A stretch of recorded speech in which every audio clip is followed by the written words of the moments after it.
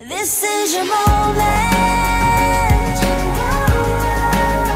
This is your moment in time. This is your moment. Experience God's love and God's peace with us. See what God is doing for your neighbors at Crosspoint. Be blessed with today's broadcast.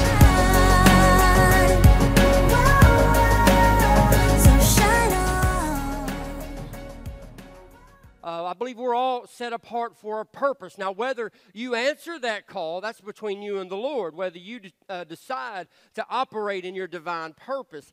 But when Jesus walked this earth, he made it very clear what his purpose was. He said in Luke 19:10, he said, "For the Son of Man came to seek and to save the lost." Now, they were expecting a Messiah with authority, which he had, but they were expecting a Messiah with power, which he had, but they were expecting a Messiah to overthrow Rome and lead them back into a nation that they once were. And so this was a little different. So he was talking in a way they believed at this point in Luke 19, yes, you're the Son of Man, but when you're going to take up a sword, because we're ready to fight. We've been waiting for this. And Jesus was like, well, hold on. I came to seek and save the lost. Well, what about these perpetrators in our land? This is our land. But I came to seek and save the lost. And then he goes on and he shocks his disciples, and he's still shocking us today because he defined how he would seek and save the lost. In Mark 10, James and John, most of us should know this story, said to Jesus, "Grant us to sit one on your right hand and one on your left in glory." And Jesus says, "Whoever would be great among you must be your servant, and whoever would be first among you must be slave of all." And your translation may say servant there. This one says slave of all. "For even the Son of Man came not to be served, but to serve." And this was completely different than what they had anticipated the Messiah would be and would say.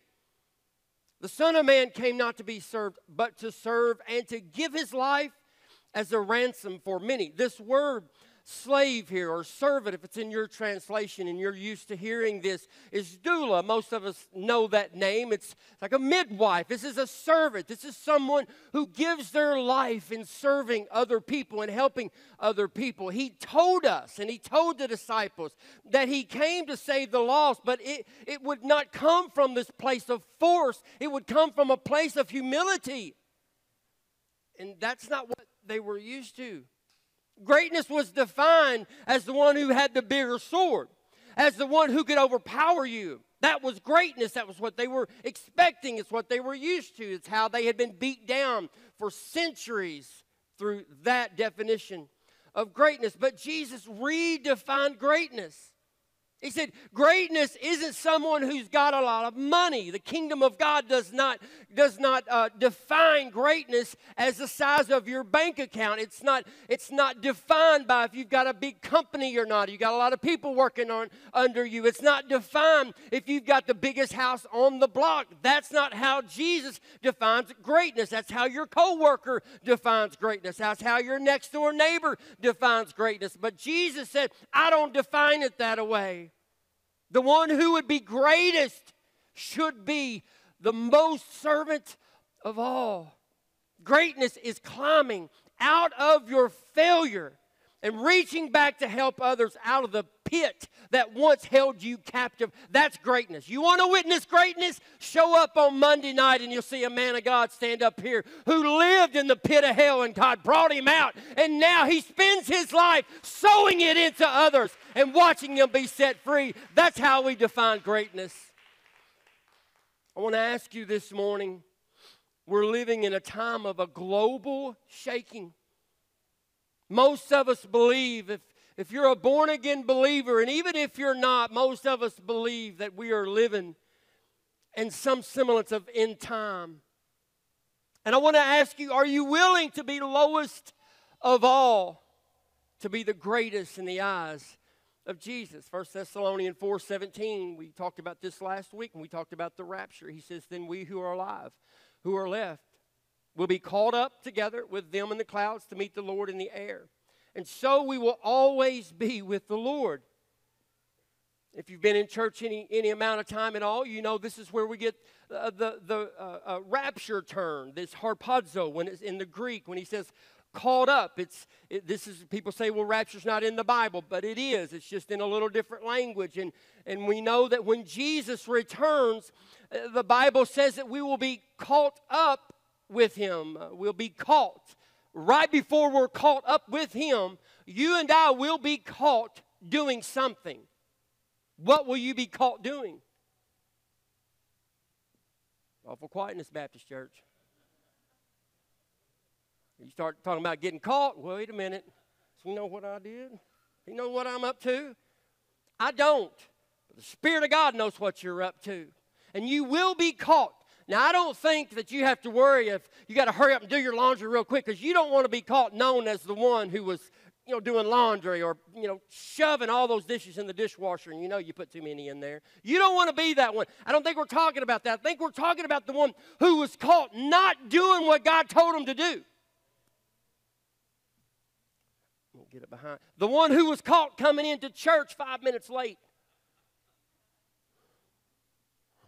I fussed at my daughter this morning. I went to pick her up and said, how can you get to school every day? You guys leave the house around 7 a.m., but you struggle to be ready by 9 a.m. for a choir rehearsal. Now, I threw it all on my daughter, because every one of you women in here, mostly women, some of you men, I wasn't gonna get that bad on you, but you know what I'm talking about. I grew up spending half my time in the driveway in the car with my dad laying on the horn.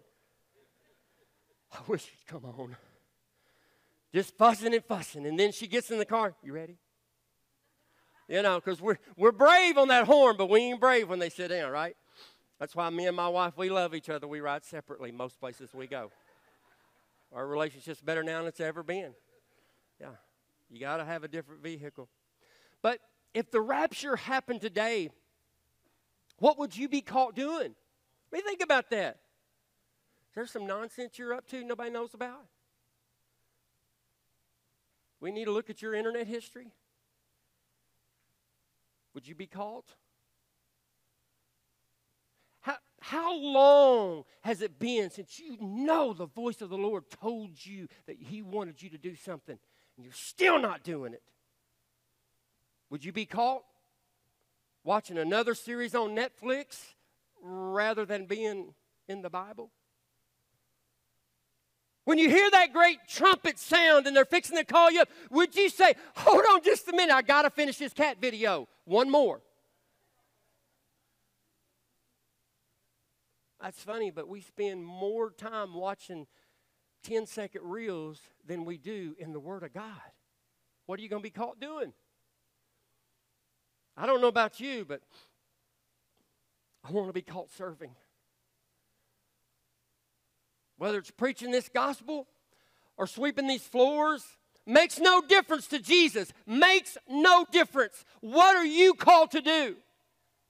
It makes no difference as long as you're doing what you were called to do and you know in your heart what you were called to do. Were you called to help Melissa in children's church? Well, I'm thinking, no, don't think. He told you 18 months ago and you're still thinking. Think time's over. Get busy. Well, I'm waiting for a sign. The sign is get up, work, volunteer, help. That's the sign. I mean, there was no cloud of glory that come down and angel says, oh, Mike, we want you to preach. No. It was me going to my pastor going, hey, I think God's called me to preach. And in my mind, I thought 2 years down the road, once I'd been through all this schooling and training and all this, then maybe I would start. And he was like, great. And he immediately referred me to somebody who's over the prison ministries and over the homeless shelters. He said, the next time I see you, I want to hear about your preaching. I preached within 10 days of me telling him. I never told him anything like that ever again. But I was so scared. But I honored him and I respected him, and I knew if he had told me, you need to do it now, don't wait, go right now. I didn't want him to ask me and me go, well, I hadn't yet, but I'm believing God. When He'll direct my path. God's directed your path. You want direction for your path? Hold on here just a second. I would jump down there, but y'all have to pick me back up. This is your direction.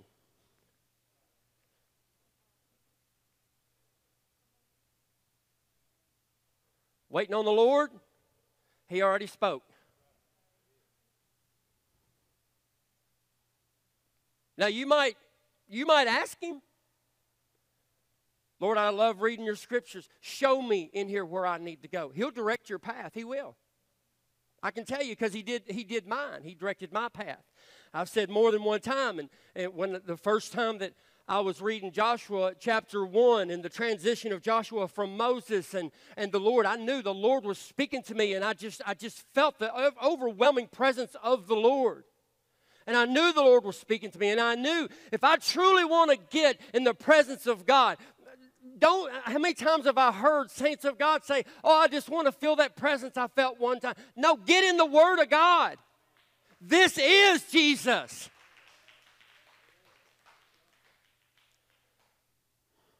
We all remember in Luke chapter 7,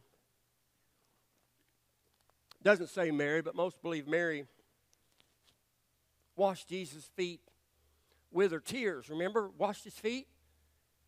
Dried it with her hair.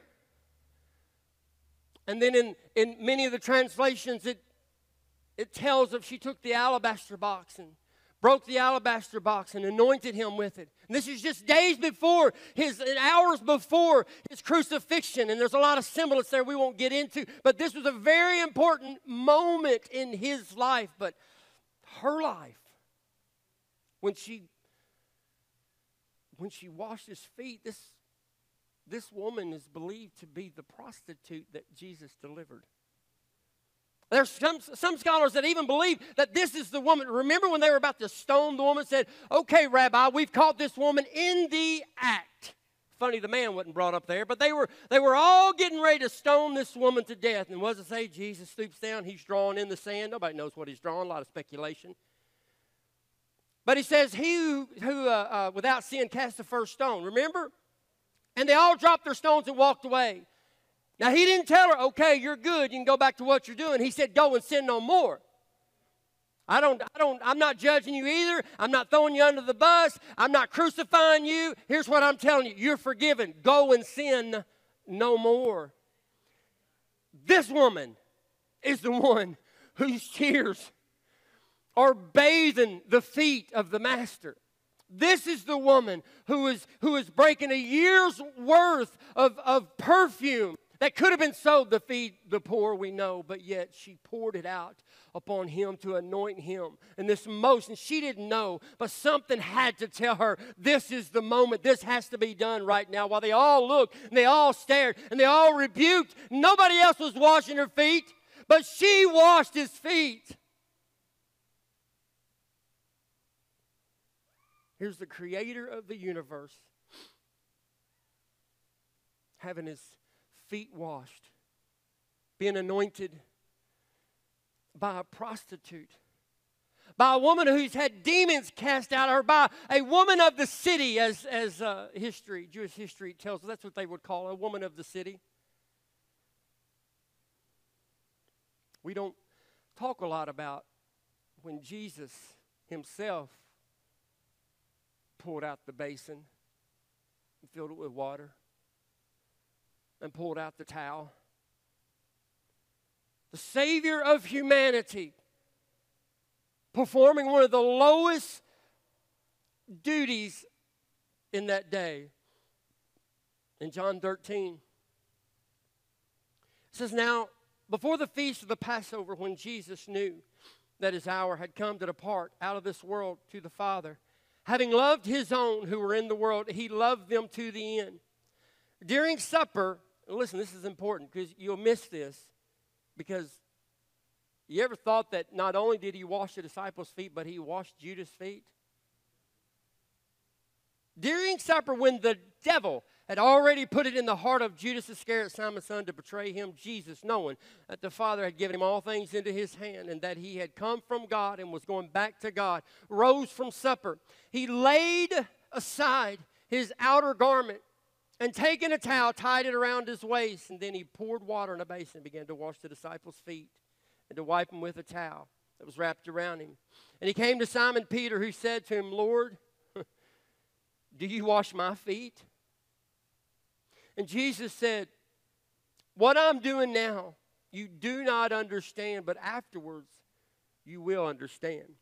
So this is one of the lowest functions of serving, and yet here's Jesus washing their feet. And it says he laid aside his outer garment. Now this outer garment represents his royalty, represents his majesty, his divinity, and he didn't leave from that, and I don't want you to mistake what I'm about to say, but he laid it aside because he wanted to show his humility. He wanted to show that being a true servant of the Most High God is being humble first, and he lays aside his garment. He willingly puts it aside to wash their feet. What are you willing to put aside? Are you willing to put down your reputation? Are you willing to lay down your pride? Some of your arrogance? I'm not arrogant. Okay. That's not what everybody else says, but most arrogant people would never say they're arrogant, I guess. Are you willing to lay aside your anger? I mean, let's face it, everybody is always wrong but me. Or are you willing to lay that aside? Because most of us men, we've dealt with that since we were old enough to watch our dad or watch somebody in our home get angry. Most of us deal with anger on some level, and most of it we truly believe is warranted. How dare you? That's what we believe. And Jesus taught, lay it aside. What about the spirit of offense? You know, there are some people that, for whatever reason, maybe it's because of their past, maybe it's because of their home or their parents, I don't know what it is, but there's just some people who no matter what you say to them, they're offended. Hey, good morning. So good to see you today. Huh, I guess you heard about me and that's why you're acting like that. No, I was just being pleasant. Yeah, sure you are. It's a spirit of offense. It's when you are just cocked and loaded, ready to be offended, no matter what anybody says. And here's the thing. Are you willing to lay it aside? Even when what you're hearing truly sounds offensive, are you willing to lay it down? I said before that, Amy and I, years and years ago, before Mylon was born, that I went through that season where it just seemed like no matter what she said, I just took it the wrong way and I would be angry. How dare she? And I'll never forget, we was in a disagreement and the Lord spoke to me. I was fuming, I was mad because once again, she had just been as hateful as she could be to me. And I remember storming through the house thinking, boy, I'll let her have it. And the Lord saying, it wasn't nothing like, oh, blessed my, it was like, hey, dummy, what are you doing? That's what I heard, not the dummy part, but I heard, what are you doing? Well, Lord, I can't take this. I mean, you hear how she talks to me. She didn't say anything to you. She's just having a conversation. But she's being hateful to me. No, she ain't. You're taking everything wrong. You're living in a view of offense, in a worldview. You're living in a state of offense. No matter what anybody says to you, you're going to be offended. A lot of people live like that. It's a miserable way to live. And I learned to lay it down. Now, she's still hateful to me, but I just try to be nice. I'm just kidding. No, I learned that she's kind of a black cup of coffee. She just says whatever's on her mind, and you can be offended by it, or you can just say, oh, okay, yeah, me too, or whatever. Sometimes people are just blunt, not to be hateful or to be abusive, but it's just their nature. And we've got to decide, is somebody truly being hateful or is their nature? Because if you live in a state of offense, you will never find peace because everybody's going to offend you. You've got to get to a point in your life where you just trust in the Lord and quit trusting that everybody's out to get you. Nobody's out to get you. I love you, but you're not that important. Can you lay it down? Not every confrontation is a fight to the death. Not every time you have a disagreement is an opportunity for you to just battle until somebody finally just so fatigued they just can't take anymore. They pack a bag. Are you willing to lay that down? Remember what David said when he was fighting Goliath? Goliath was calling him names, cursing him, and David said, oh no, you've misunderstood. The battle's not mine. The battle belongs to the Lord. And he defeated Goliath because he knew, this is not my battle. How many times has something happened in your life when really, if you look back, you could have said, the battle's not mine, the battle's the Lord. And the next day you might have realized it really wasn't a battle. How many times? Can you lay it down? Because Jesus laid all that down as a demonstration to us to walk in humility because he's trying to bring out great servants of the Most High God in these shaking end times. But we have got to swallow our pride and lay down the things that torment us. But on the flip side, are you willing to fight? Because some of you need to quit being so passive and fight for what you know is right. Fight for what is important. Fight for your marriage. Fight for your church. Fight for your job. Fight for what is right. I remember when I ran cross country, and it's on my mind because we just went through cross country season at the school, but I remember when I was running cross country, I really hated losing, and I was doing a whole lot of that. And rather than getting mad and frustrating and quitting, I decided to add some things to my workout. What I wanted was the win to get easier. So I made the training more painful. You understand what I'm saying? Instead of just running the normal workout that the coach would have us do, when it was over, I would add more to my workout, and it hurt sometimes to the point that I would have to crawl back to the gym. But I noticed something on race day. I was getting closer and closer to the front until finally I was winning the races. I'd like to say I was winning all of them, and some of you might know me from those days, so I won't go that far. You know, as we get older, we won more, we were faster, we were bigger and stronger. But I was. But it was a level of commitment I was willing to endure to get what I wanted.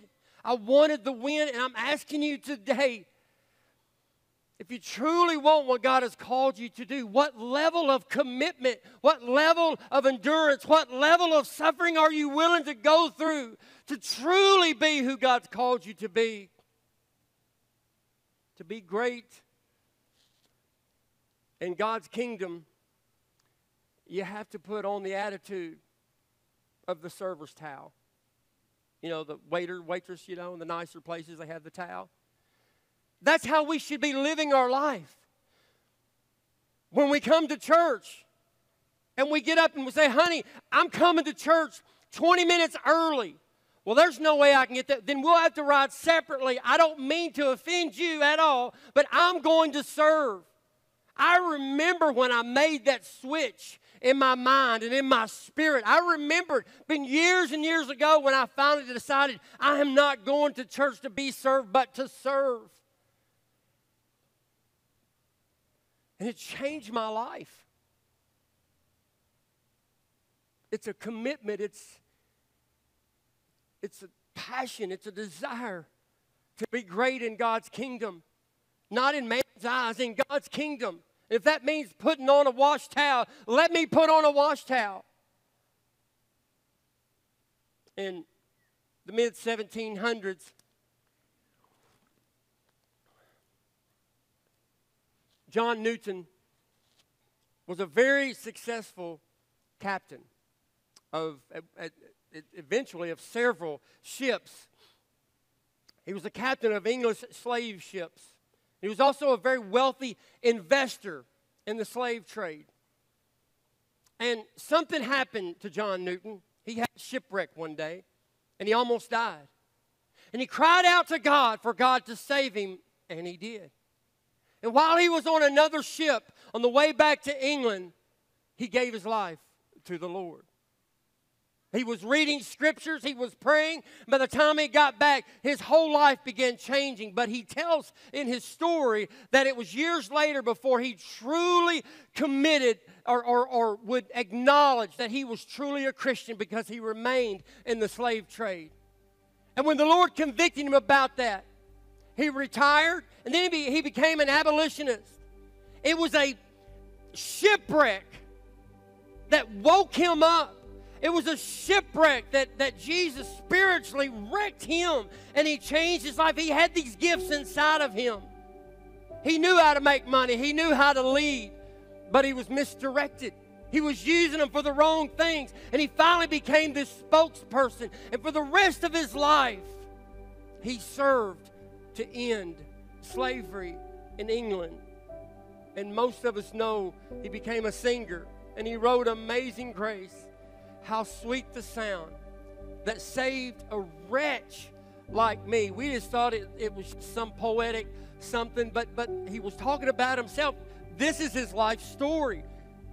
And he wrote this Christian anthem that has led millions to the Lord over the last couple centuries, because he was wrecked. He was beat up, and the Lord saved him. And I wonder if we're blaming God for a wreck that was intentional. Is there a wreck in your life that God is trying to save you from, to wake you up, because the gifts and the calling that is within you are for a different person, a purpose? It is for the kingdom of God. The Apostle Paul was just like John Newton, and we read the scriptures where the apostle is highly intelligent, a great leader. He was a strong man for the religious elite, killing Christians, attacking Christians, putting them in prison. And God shook him one day and woke him up, and he realized he was a great leader, and he was very intelligent, but it was misdirected and being used for the wrong thing. And he spent the rest of his life serving the kingdom of God, planting churches and writing New Testament scriptures. 2 Corinthians 3:18, it says, we all with unveiled face, beholding the glory of the Lord, are being transformed into the same image from one degree of glory to another. This comes from the Lord, who is the Spirit. See, John Newton's dad was in the ship business, very wealthy, very successful, and they expected him to be in the ship business. What was expected of you? Because the Bible tells us in 2 Corinthians that we are called to look upon the face of Jesus. That's the reflection of our purpose, not what somebody else said you should be. Not saying that the job you've got's the wrong job, but it's saying that the gifts and the skills that you use to do what you do, aren't they also to be used in the kingdom of God? Today, we're ordaining a man of God into the ministry who I believe exemplifies servant leadership that Jesus teaches us in these scriptures.